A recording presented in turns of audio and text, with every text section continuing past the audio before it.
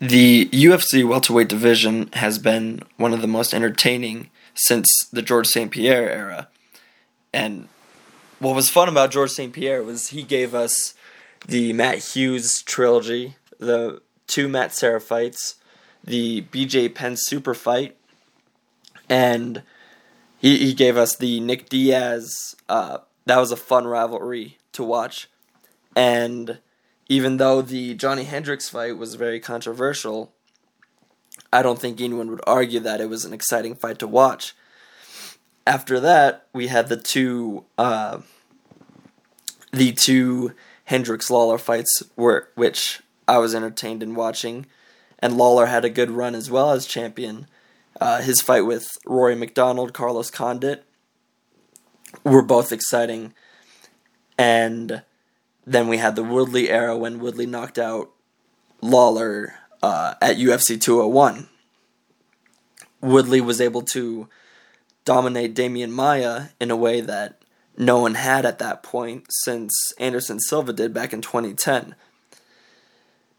And then March 2nd, 2019, Kamaru Usman dominated Tyron Woodley in a way that I don't think anyone predicted, and I had never seen Tyron Woodley lose that bad since his fight with Rory McDonald, in which I would argue that Woodley was not in his prime. Was not in his prime yet at that point. And now, December 14th, we're going to have Usman versus Covington. And those two, I would argue, are the best welterweights in UFC history since Georges St. Pierre, and maybe even better, but I think those two have a little more, they have to accomplish a little more in order to prove that. But just looking at the Covington-Usman fight, there's so much to be excited about, and what I'm most excited, the thing that excites me the most is how similar just everything is between these two. The style is very similar, both strong in wrestling and striking on the feet as well. We saw Usman dominate Woodley everywhere, and Covington had the most significant strikes in UFC history against Robbie Lawler just recently. We can look back at their two fight histories, in which Kamaru Usman and Colby Covington both 15-1. Kamaru Usman's only losses to Jose Caceres by submission. Colby Covington has a win over Jose Caceres. Colby Covington's only losses to Warley Alves by submission, and Kamaru Usman beat Warley Alves. Something Colby Covington has also argued is that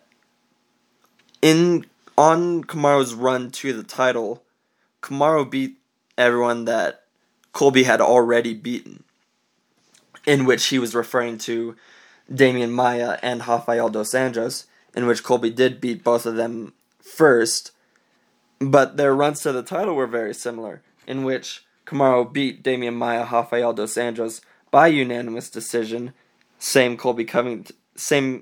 as Colby Covington. And then Colby Covington was going to fight Tyron Woodley, but then had to get the nasal surgery, in which Woodley then fought Till, and then Kamaru Usman at UFC 235. We can also look at the history of this rivalry between Covington and Usman. It just going back to the camps that they are or were at. Colby Covington has long been with American Top Team in Florida, and Kamaru Usman used to train with the Black Zillions. We may remember that there was an Ultimate Fighter in which usually there's two coaches. Instead, there were two gyms competing against each other. It was American Top Team and the Black Zillions. So it amazes me and excites me how these two may have been destined to fight each other for a very long time. And Kamaru Usman would argue that these two have been destined to fight.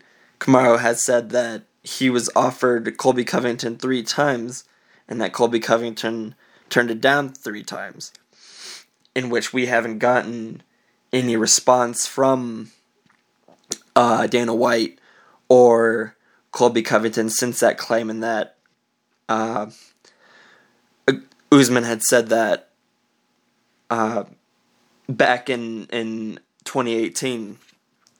So we can argue if that really happened or not. I've heard several times fighters say, I was offered this guy and this other man turned it down, when really that wasn't the case.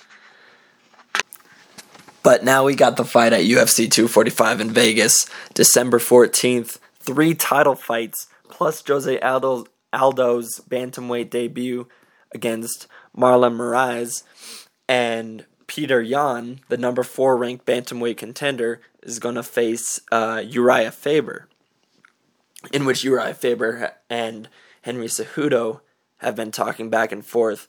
So this fight, if Uriah Faber is to win, will give him the perfect opportunity and argument to say, I should be the next contender for this bantamweight belt.